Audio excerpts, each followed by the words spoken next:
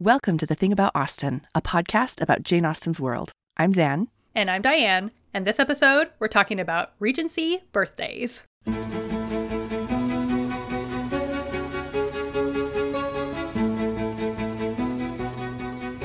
This episode is in honor of Jane Austen's birthday, which should be today if you're listening on the day of publication. So happy birthday, Jane. So we're not actually going to be breaking down a specific scene today because there is very little mention of birthdays in Austen's work, especially in the celebratory way we think of them today. Almost all references to birth and dates of birth are generally mentioned in regards to someone's rank and fortune. Persons of obscure birth, lady of distinguished birth, woman of inferior birth, my favorite, Love to be told that. Right.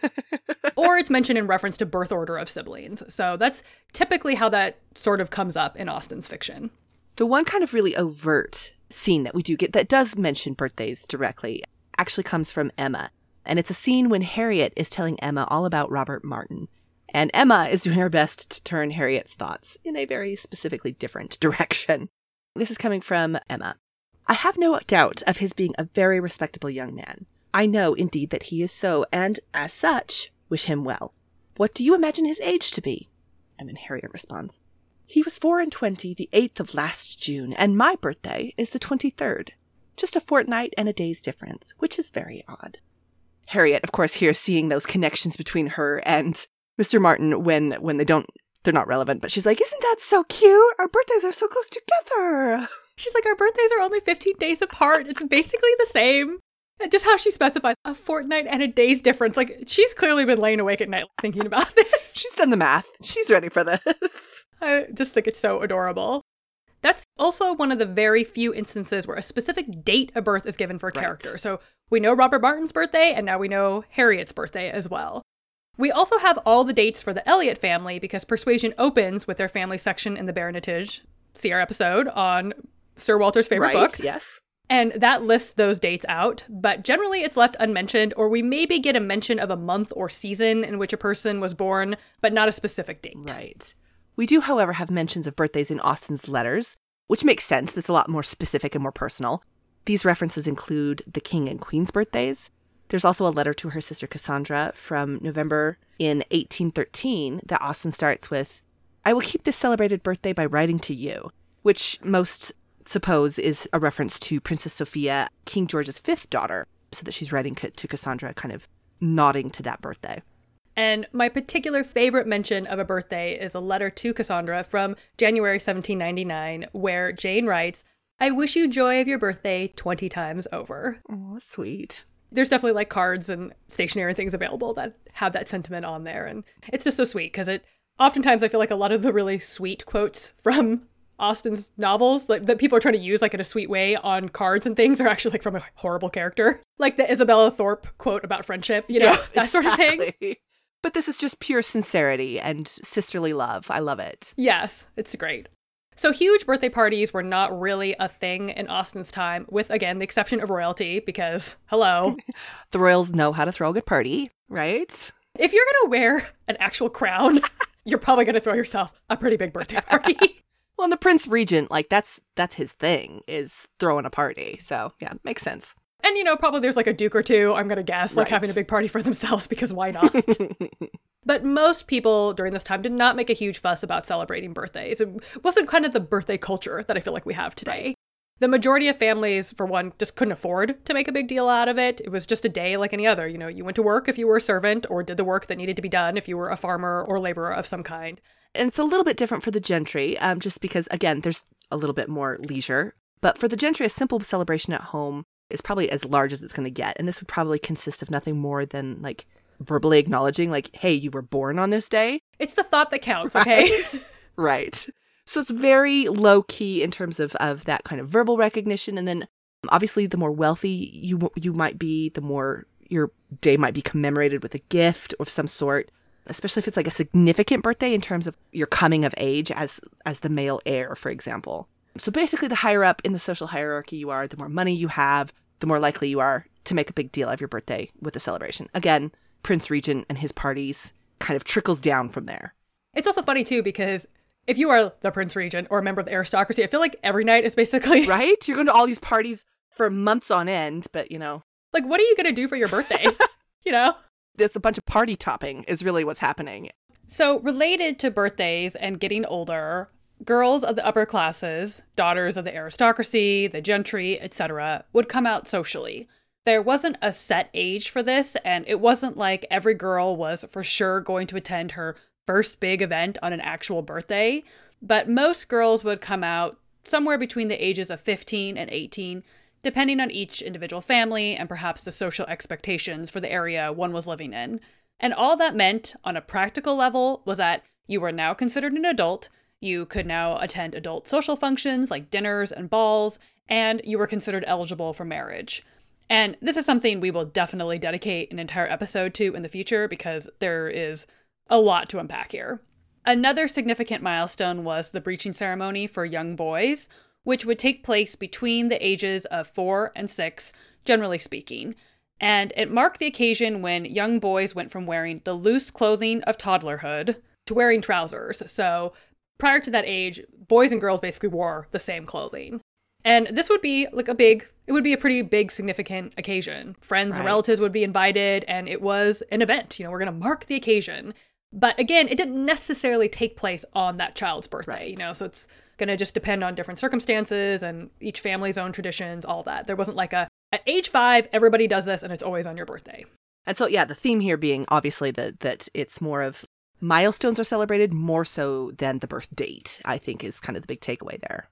You know, one thing to note is just there actually isn't a ton of information out there about birthday celebrations of this time, whether that's because, again, they tended to be more low-key, again, unless you're royalty, or just for whatever reason, we don't have documentation of it. But I would love for somebody to just do like an in-depth deep dive, a real like social history of birthdays in this period, because I'm kind of wondering how much of it is maybe tied up in the fact that childhood mortality, that's always in the background, right? Like that's always a very real fear for families of this time. It makes sense then it wouldn't necessarily be about the birthdays themselves. The dates aren't important. It's more of like, oh, we've reached this important milestone that should hopefully mean our child is going to make it to the next milestone. So there's kind of this celebration of the milestones making more sense than being obsessed about the date themselves.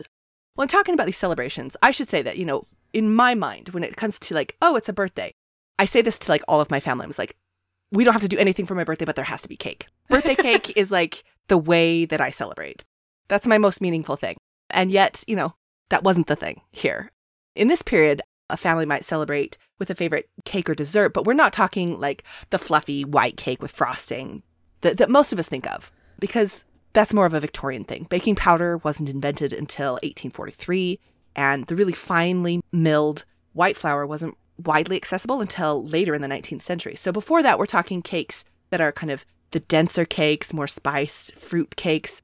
Think a little bit like the 12th cake that we described in our last episode on Christmas at Pemberley, but it's a totally different kind of dessert that you would have to kind of commemorate this event.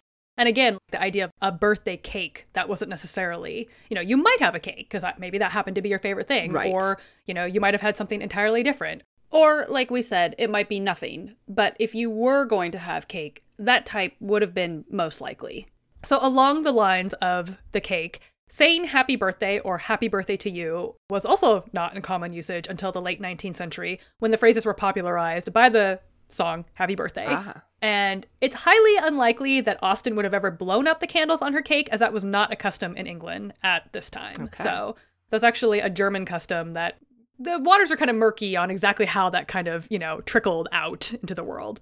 Well, so even though we don't get a lot about birthday celebrations specifically in Austen's fiction, as we mentioned kind of at the top of the episode, she does actually give us protagonists' ages. And so we get this like, oh, Catherine Morland is 17 at the beginning of the novel and 18 by the end. And she does that with most of her characters. So we really do get like a concept of age and this evolution of time.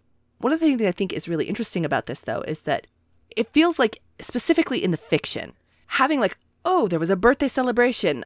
First, it doesn't fit with the period, but it feels like it would just bog down the narrative in very irrelevant ways. So it makes sense that it doesn't show up here. And when it does, obviously, with Sweet Harriet and her reference to Robert Martin, it's used to show something about the character. It's used to show how Harriet's mind is working, how she's seeing connections to Robert Martin, how she is very invested in that relationship. And it doesn't have anything to do with the birthday celebrations.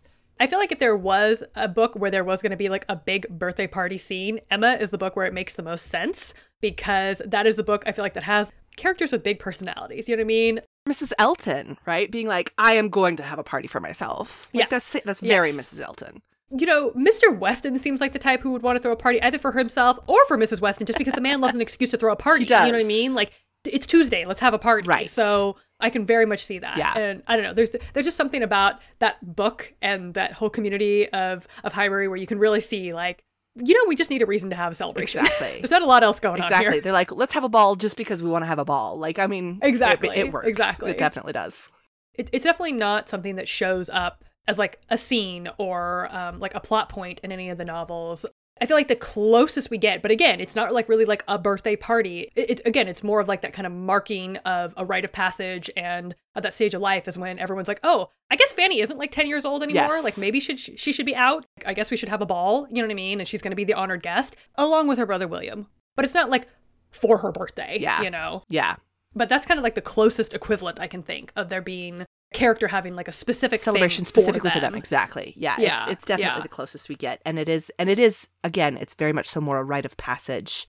I mean, you know whose birthday I would love to go to is Mary Crawford's. Like, she would throw a great party. So Undoubtedly. the music would be so good. The food would be excellent. Like, it would just, the best taste. You know what I mean? It would be a really good party.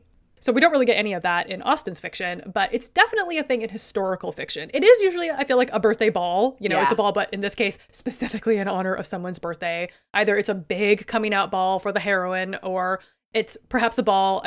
I've seen this in a few different books before. It's a ball given by a husband in honor of his wife's birthday. Oftentimes it's the end of the romance, and this is, you know, part of the epilogue or whatever. Okay. Like, oh, look at them, they're so cute and in love. Or it's like the beginning of like a marriage of convenience kind of thing, Okay. you know? So it's like an awkward kind of birthday celebration. Yes. I've also seen in quite a few Austen retellings, continuations where, you know, characters are giving balls or having celebrations and things because it's somebody's birthday, and, you know, maybe it's like a romantic moment. Like Darcy giving Lizzie a ball for her birthday or something like that. Yes, Yeah. exactly. Okay. So even though birthdays are a very low-key kind of celebration during Austen's day, it is fun for us today to take a few minutes to celebrate her as modern audiences, because she has had a profound impact on millions of readers for 246 years. And we'd love to hear about some of your celebrations for Jane Austen's birthday. You can send those our way via Instagram at The Thing About Austen and on Twitter at Austen_things. You can also find us on our website, thethingaboutausten.com, and you can always send us email at thethingaboutausten@gmail.com. And again, we would love to hear how you might be celebrating Jane Austen's birthday this year.